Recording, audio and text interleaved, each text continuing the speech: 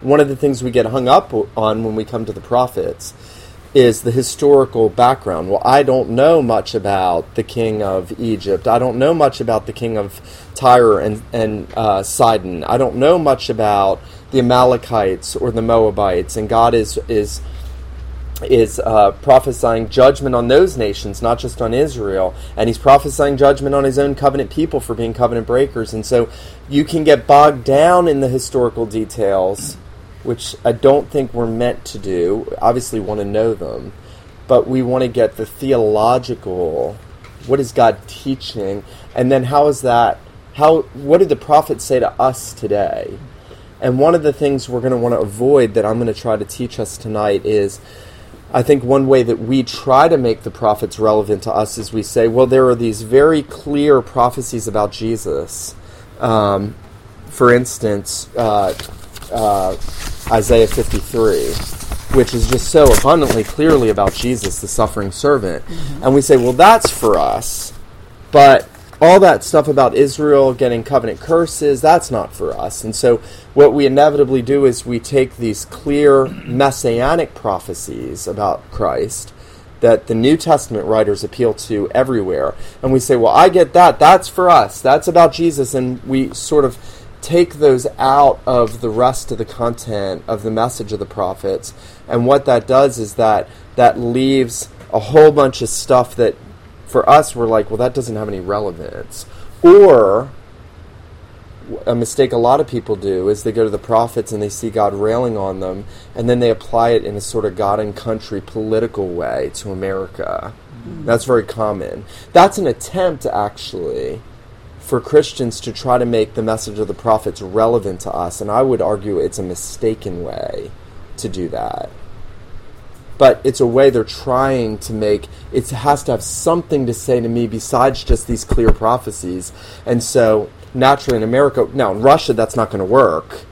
In a communist nation, you're not going to have a bunch of God and country Christians. So we have to, in a sense, step back and say, wait a minute, if I don't live in America, am I going to do that? Well, no, I'm not going to do that. Let me say this just to end this kind of preface, and then we'll pray.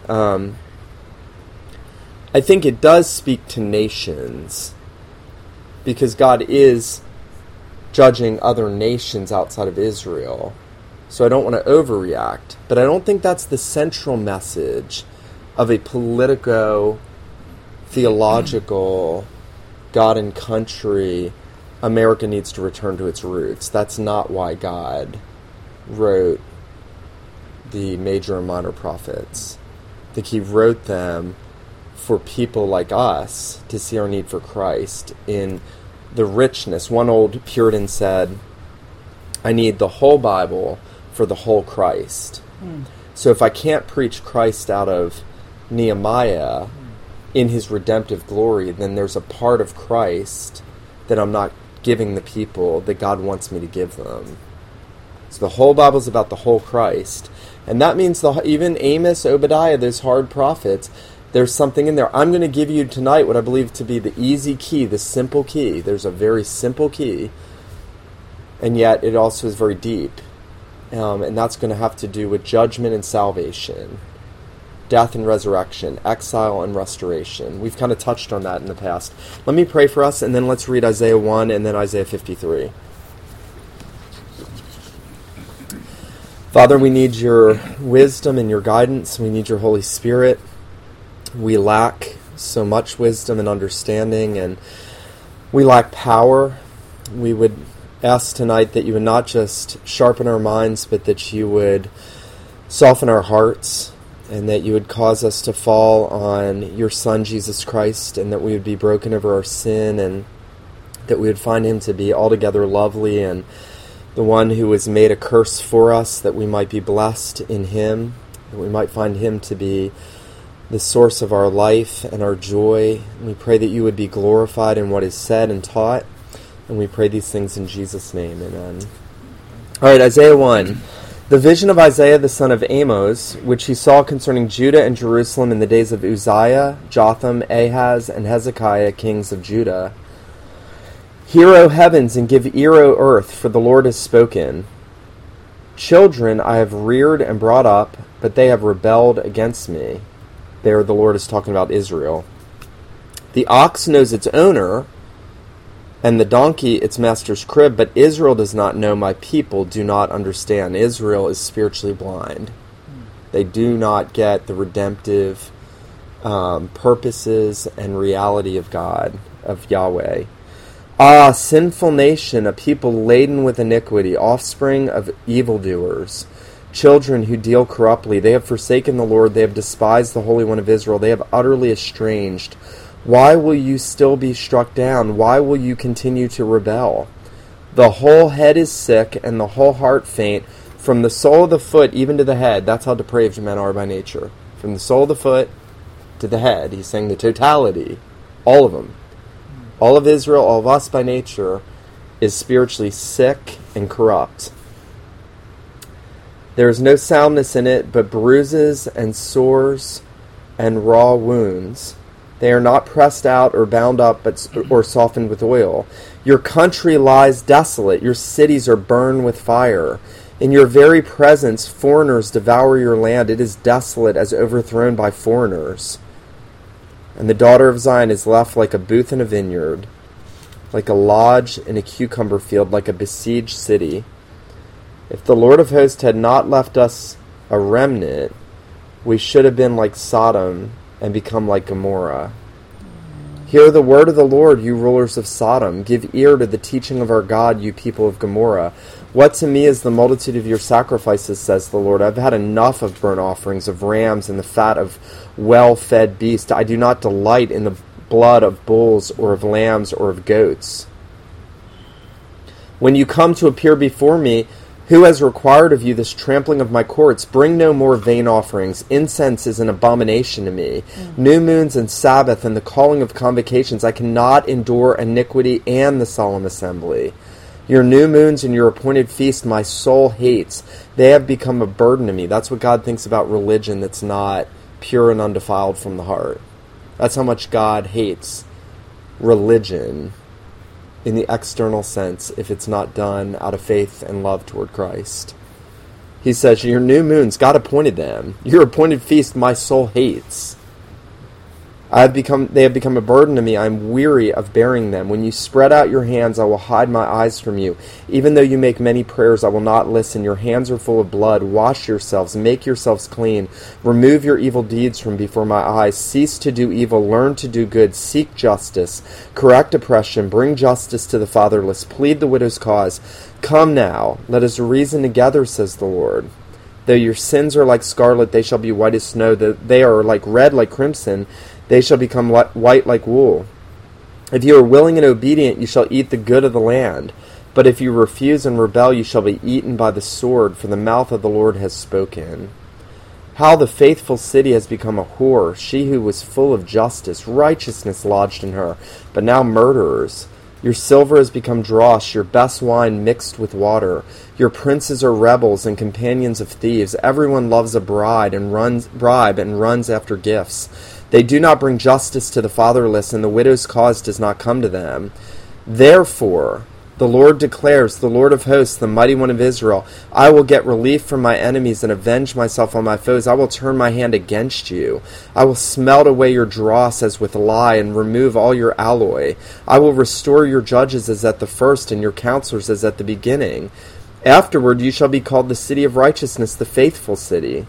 Zion shall be redeemed by justice, and those in her who repent by righteousness, but sinners and rebels shall be broken together. Those who forsake the Lord shall be consumed. They shall be ashamed of the oaks that you desired. You shall blush for the gardens that you have chosen. You shall be like an oak whose leaf withers, and like a garden without water. And the strong shall become tinder, and his work a spark, and both of them shall burn together, and none to quench them. Now, turn over to Isaiah 40, and I'll just read a verse or two at the beginning there, and then Isaiah 53. If you read straight through Isaiah, you would find tons of judgment.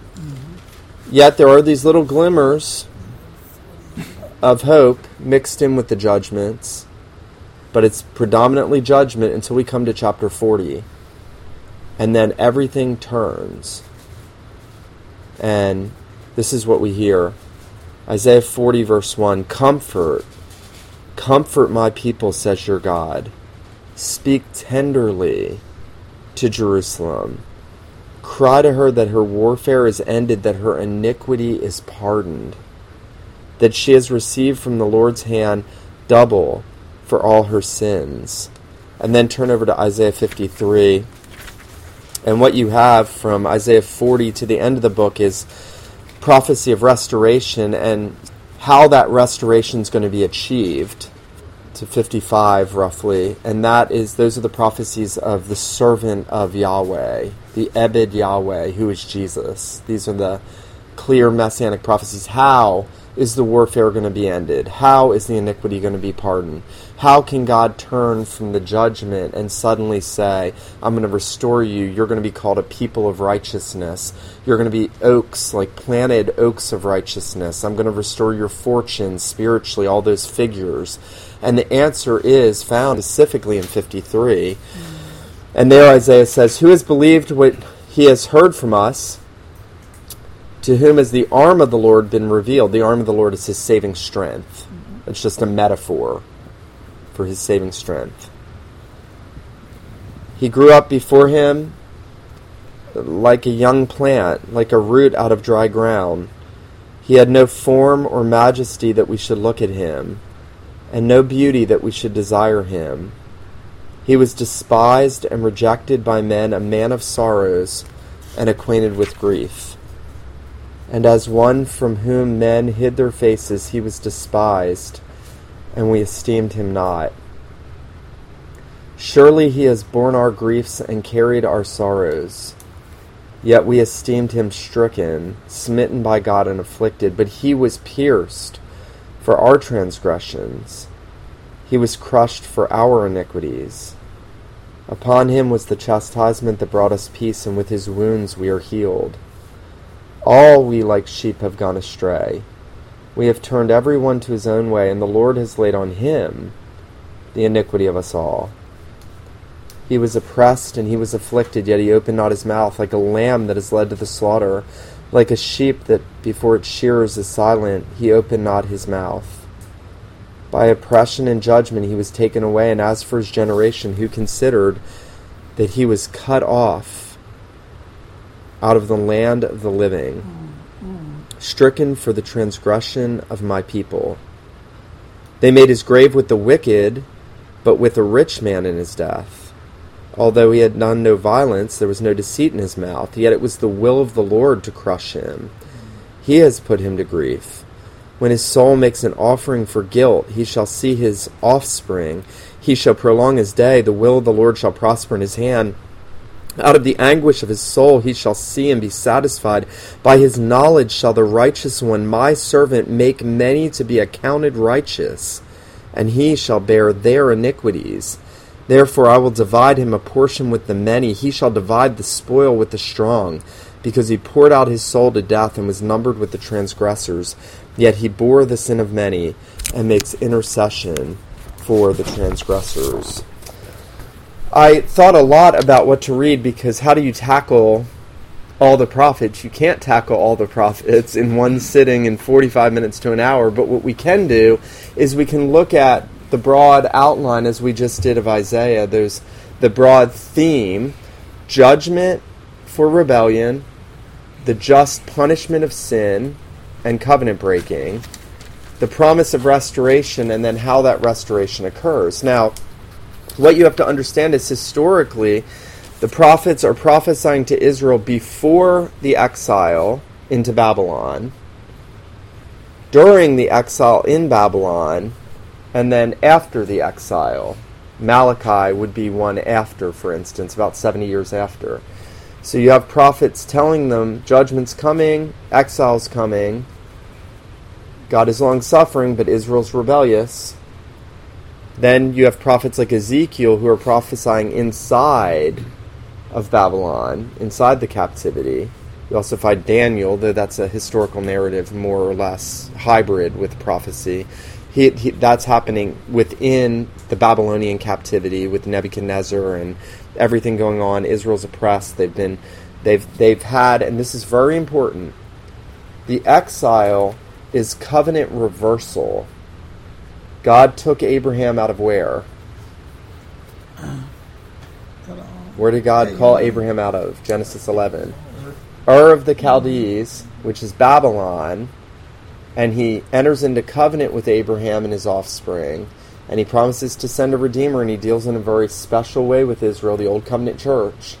That's the Old Covenant Church. He deals very specially with them, giving them his word, his worship, his promises, his warnings, his covenant, his chastisement, his protection. And yet Israel, every generation of Israel, is in one sense worse than the nations, because most of Israel are unregenerate. They don't know the Lord. Their hearts are they don't have circumcised hearts, God says. And so ultimately what happens is the covenant curses that God gives to Israel in Deuteronomy, when you read through the book, the Torah, Genesis to Deuteronomy, you come to the end of Deuteronomy and it's cursed is you if this happens, cursed will you be if this happens, cursed if you do this, cursed if you do this. And the big curse is that you will be cut off from the land. Mm-hmm. And that is reminiscent to Adam being exiled out of Eden. Remember, Adam sins and God kicks him out into the far country, into the wilderness. From the garden to the wilderness. That's the big paradigm to get. Adam is exiled. He's put away from the presence of God. That's a picture of hell itself. You know, people often talk about their life being like hell. Well, there's one reason for that is life away from God here and now is a tiny picture of being exiled for eternity in hell. So Adam is exiled out of the garden, and yet God promises to restore Adam and his descendants through that promise of Genesis 3:15. When he creates Israel, remember, Adam's the son of God. Israel is then the son of God. Israel's called my son. Remember Exodus 4:22, Hosea 11:1. God calls Israel and the nation my son, but ultimately the son is Jesus. But just like Adam, the son of God, was exiled for his disobedience, Israel, the son of God, God's son, is exiled out of the promised land, which is a picture of the restoration of the garden. And they are exiled into the far country of oppression, away from the presence of God, into Babylon.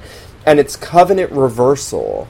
What God is doing is he is undoing, in a sense, though temporarily, we know that, he is reversing his covenant with Abraham, and he's sending them back into the pagan land from which he called them out, to be oppressed and afflicted. Exile structures the prophets. You've got to get exile if you're going to understand the prophets. And you've got to get that being away from Israel means being away from the temple, the Ark of the Covenant, so the place of the worship of God, the typical thing that showed forth that God was with you. And what being away from Israel in the Old Covenant meant was God is not with you. You're forsaken. God is not with you. That's what being away from Israel means. Is if you were an Israelite, functionally, your experience would be like, God has forsaken us. We have forsaken God. God is not with us. We are not God's people. He is, in a sense, saying, you are no longer my people. Now, we'll see in the prophets that he'll come back and say, I'm going to call you my people again, and he's going to call remnant out. And he is also going to restore. And so what you find in the prophets, you find the promise of judgment leading to exile, and then you find the promise of restoration. Now, God does restore Israel to the land. That's what the books Habakkuk, Zephaniah, Haggai, that's what those books are about. Zechariah, the rebuilding of the temple, the rebuilding of the walls of Jerusalem, Nehemiah. These are all restoration books in the history of Israel when God is restoring his people. In Haggai and Zechariah, they are coming back to the land. They are rebuilding the temple, that God is, in a sense, restoring his people. But then what we find when we come to the end of the Old Testament is that something's wrong. God doesn't care about that temple that's being built. and he seems to not be with his people. He doesn't come down after the construction of it, like he came down on Solomon's temple in the pillar of cloud to show his presence. He doesn't come down. And what God is saying is that it's not about Old Covenant national Israel. I'm done with Old Covenant national Israel. And when you read Malachi, the last book, that's abundantly clear. 70 years, and he's like, your priests are all profane. They're all profaning my temple. They're taking bribes, the whole nation. Nothing's different in Israel. And all of that is pushing you to say, what will happen? What is God going to do? Then you have that 400 period of silence, and then the Redeemer comes. And when the Redeemer comes, God fulfills everything that the Old Testament is about. Now, the question we're left with is, okay, judgment on Israel, judgment on the nations around Israel, promise of restoration, but then God's telling us that wasn't what it was ultimately about. The physical restoration of Israel in the land was never what it was ultimately about. And then Jesus comes, and then the new covenant just burst open in all the blessings of God to the nations and the redemption of his people throughout the world. And the question we're left with is, what do we do with the prophets? What do we do when I have a quiet time with the prophets? And what bearing does that have on me? Is that just a nice historiography about Israel? And is it like, oh, that's nice that God dealt with those people that way? Or does this book have something to say to me in all of its parts? And what I want to argue tonight is that this book has something to say to us in all of its parts. And that message is not just shape up and stop doing evil. Repent is part of that message. Shape up and stop doing evil is not the message of the prophets.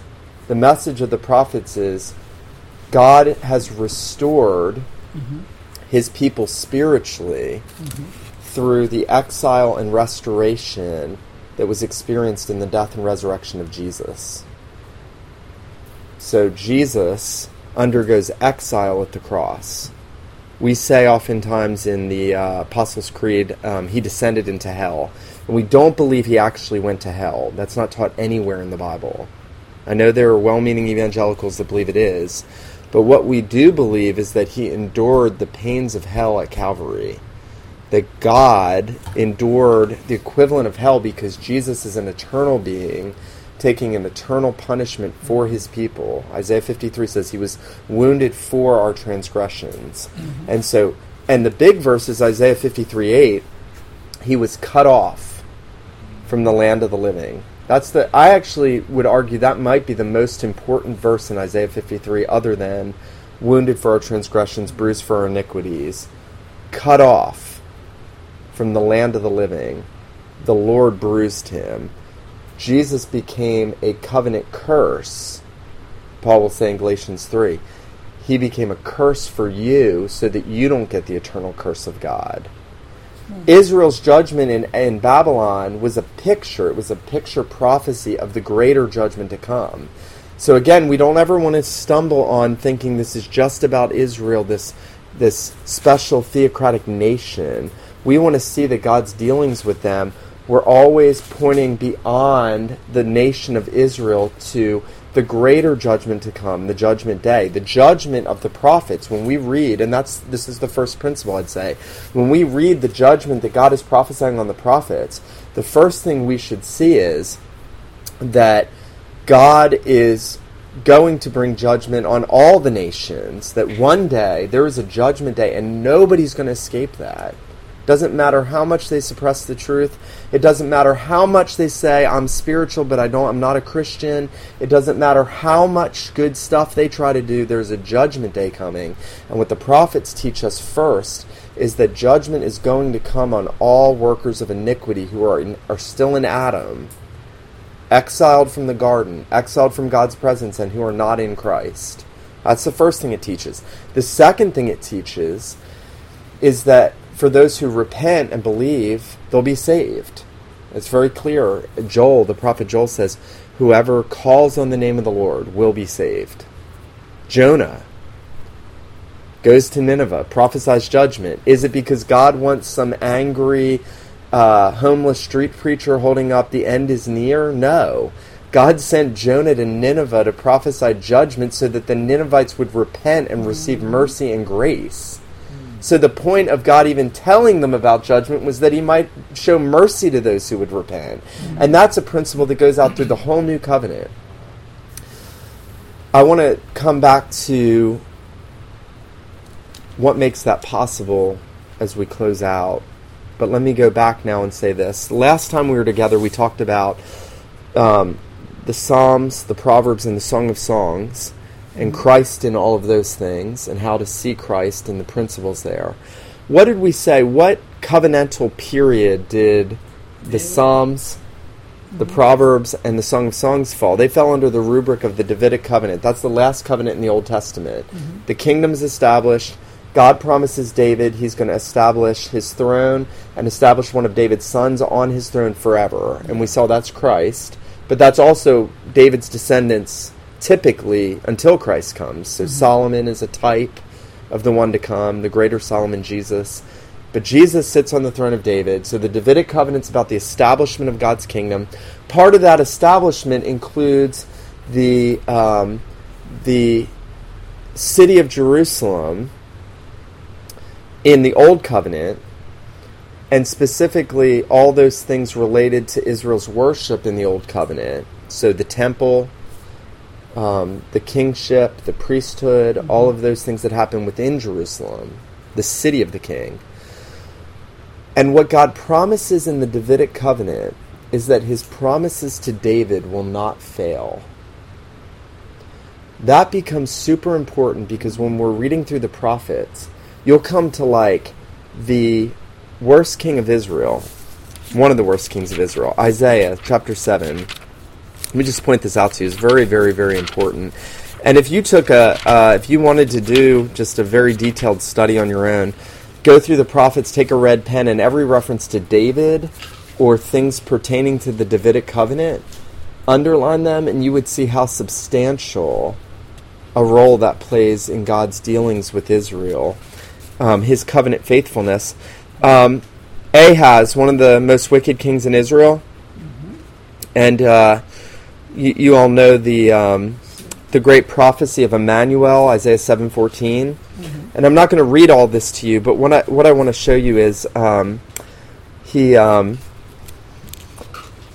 comes to Ahaz. Ahaz is king of Israel. He's one of the worst kings. He has all kinds of corrupt dealings with the pagan nations. He functionally is like a pagan king, but he's the king of the Old Covenant church at this point. And God comes to Ahaz, and he says in verse 10, ask a sign of the Lord your God. Let it be as deep as Sheol or as high as the heavens. So God is basically saying to Ahaz, I am going to keep my promises, and even though you deserve destruction, I'm going to remember my promises, and I'm going to be faithful to my covenant. Ask me a sign. And Ahaz is so wicked, he's like, oh, far be it from me. I could never ask a sign of the Lord. Like, he's all humble when God's telling him, give me a sign, ask me a sign. And Ahaz says, I will not ask. I will not put the Lord to the test. And then notice verse 13. The Lord said, hear then, O house of David, is it too little for you to weary men that you weary my God also? Therefore the Lord himself will give you a sign. The virgin shall conceive and bear a son, and shall call his name Emmanuel.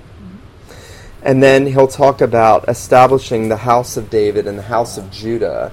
All of that is intimately related to the Davidic covenant. So one of the things you want to get in understanding the prophets is God is always saying, I am going to remember my promises that I made to David. Sometimes you'll find him going back to Abraham, to the Abrahamic covenant too. So Israel has broken the Mosaic covenant. They've broken the law. Covenant and law play a major role in the judgment that they receive. And yet God is saying, in my grace and my mercy, I'm going to remember my promises. I'm going to preserve Jerusalem, and we'll come to that in a second. And I'm going to preserve the promise of a king who will come and sit on the throne forever. Now, when we come to the New Testament, we very quickly learn it's not about physical Jerusalem. In fact, the New Testament, it's almost absent any talk of the land of Israel at all. Once the gospel goes outside the Gospels, and you start to read the rest of the New Testament, you're hard-pressed. You don't find any reference to the land of Israel in any of the epistles. But what you do find, the Jerusalem above, Paul says in Galatians, is mother of us all. And in the book of Hebrews, the writer says, the heavenly Zion. And so what you realize is that the earthly Jerusalem was a type of the heavenly Zion, the heavenly Jerusalem, the city of God, the city that has foundations that the writer of Hebrews talks about. And that the king who dwells in Zion and the people that dwell in Zion are Jesus and those who are with him. And so everything that the prophets are telling us about God setting back up the tabernacle of David and establishing the kingdom of David and remembering his promises to David and giving a son in promise to the house of David is that he's bringing a redeemer who's going to establish the holy city, which is glory, and his people in glory. And that's and when you read the New Testament, unless you have been completely brainwashed by that theology, it's impossible for you not to get that. It's impossible. That everything is heavenly and spiritual and Old Testament, earthly, typical, preparatory, new covenant, fulfilled in Christ, the full spiritual realization, the heavenly, I'm going to use the big word, eschatological, end time, the goal, where it's all moving. So the prophets are all speaking eschatologically. They're all speaking about what's going to happen in consummation. And when they tell us that, and the whole Bible's doing that, when they tell us that, at the center of that is the person and the work of Jesus. So it's not going to be Israel's obedience that gets them restored. That's one of the remarkable things about the prophets. When you're reading this, it's like from the sole of your foot to the top of your head, wounds, bruises, putrefying sores. Never do you hear God say, because you've obeyed, because you've done so well, because you've shaped up and cleaned yourself up, I'm going to restore you. So Israel goes into exile for their disobedience, but they get restored because of God's grace. Don't miss that principle. Israel goes into exile because they deserve it, and they get restored because they don't, because of God's grace. So God's covenant works this way. God's covenant has demands on all of us that if we break, we deserve judgment. And we've all broken it, and we all deserve judgment. And his covenant works this way. He's promised blessing, and yet we can't get that blessing in what we do.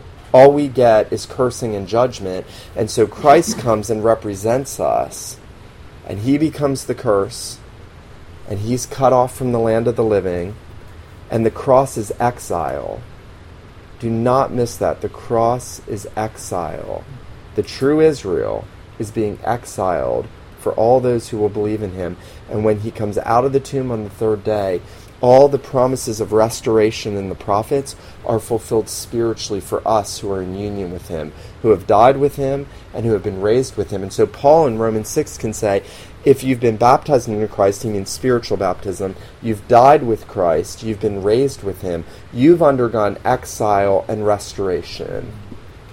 If you're in Christ by faith, if you have repented of your sins, if you are repenting, if by faith you've been united to Christ, what Paul says is the reality of Christians, Jew or Gentile who believes, is that we've died with him, we've been exiled with him, we've undergone the covenant curses in his death. And when he was raised, we were raised. And that's how Paul can say we've come out as new creatures, new creation. It's the restoration. So what the prophets prophesy about restoration under the earthly preparatory figure of Israel and Jerusalem, the reality of that is experienced in believers spiritually through the resurrection of Jesus. In addition, we wait for the restoration. There's a sense where, this is why the second coming of Jesus is so important. When he comes again, the Apostle Peter will say in the book of Acts that he'll bring the times of the restoration of all things, the regeneration of all things, the new heavens and the new earth, wherein righteousness dwells. So what Jesus secured through his own exile and restoration, his death and resurrection, ultimately secured not just the restoration of us spiritually, but the cosmic restoration of everything. Cosmic restoration through his death and resurrection. Now, that doesn't mean that everybody's going to be there. There's a hell. Those who don't trust in Jesus and repent of their sins will not be in the new heavens and the new earth. So we want to guard against a universalism when we say cosmic restoration. But when we say that, we mean his death and resurrection secures the regeneration of even creation itself. So Paul can say, we're waiting, creation groans and travails with birth pangs. It's ready to bring forth something new. Peter says that the elements are going to be burned with fire, and the works and the earth and all its works in it are going to be destroyed. And then we, according to his promise, look for a new heavens and a new earth. He's going to remake this world, and all of that is because of Jesus' death and resurrection. Now, this is why, and I'm going to stop in a minute because this is a lot, and I want you to be able to ask questions. This is why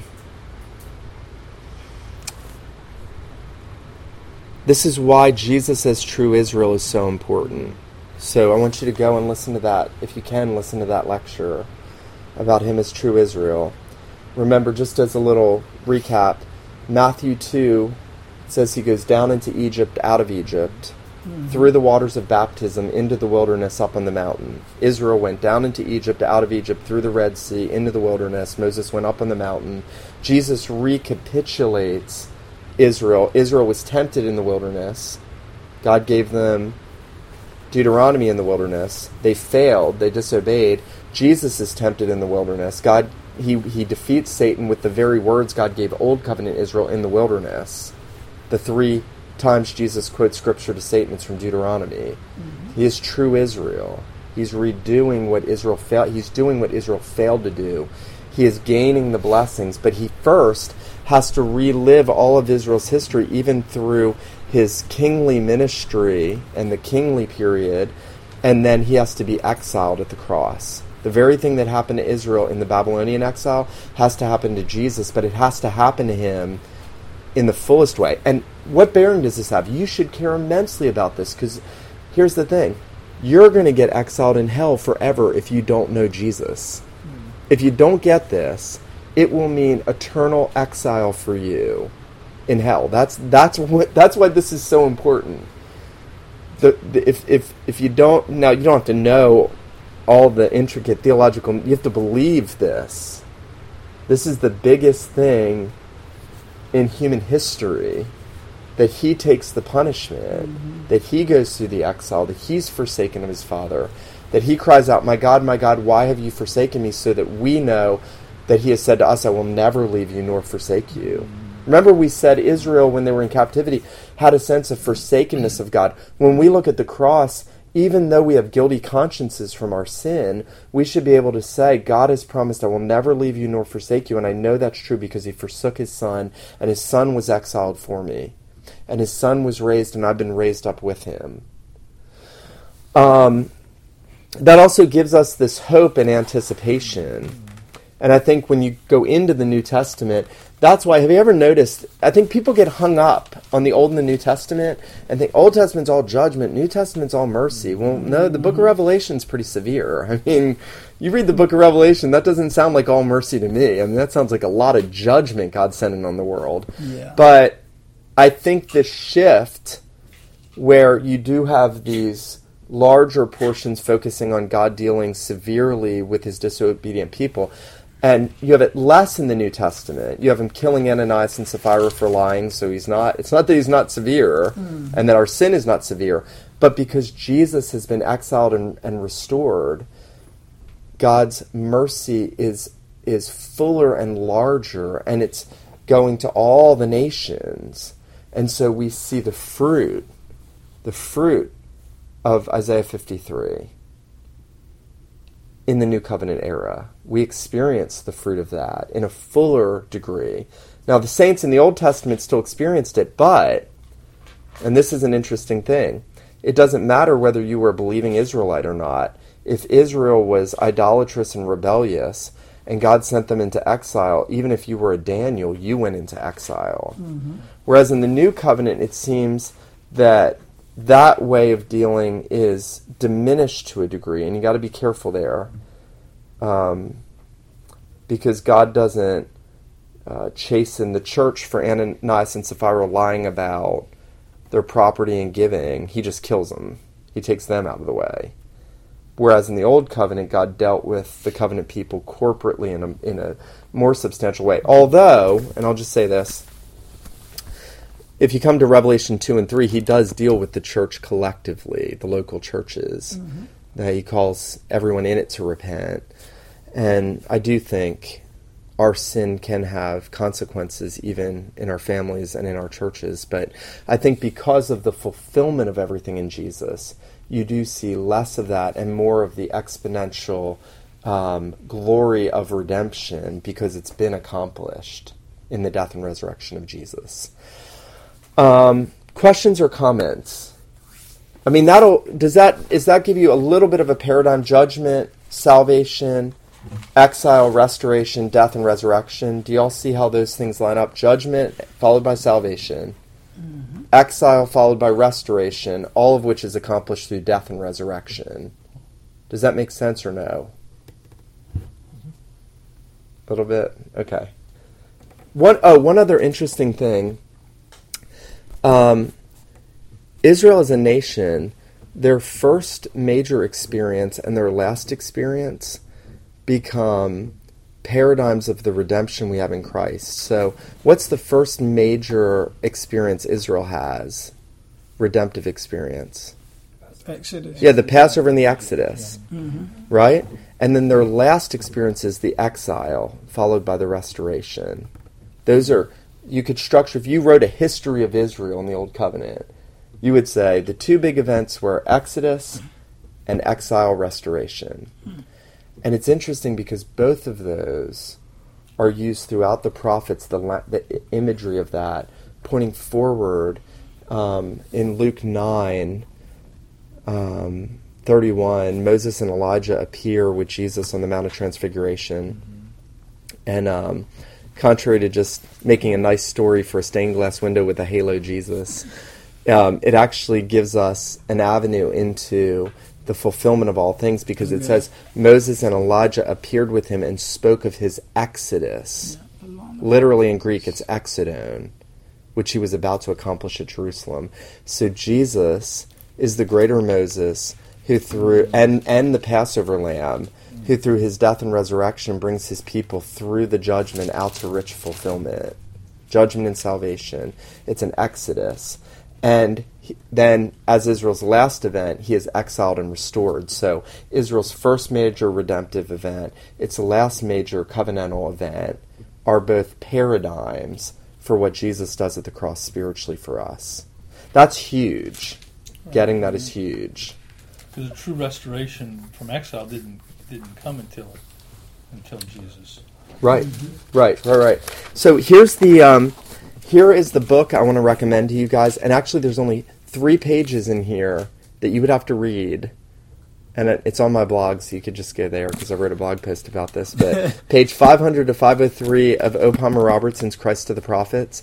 But if you want an in-depth study of the prophets that really is like very, very, very formative in your thinking and helps you read the prophets, this book is amazing. It's worth every penny. But you have to work at reading it.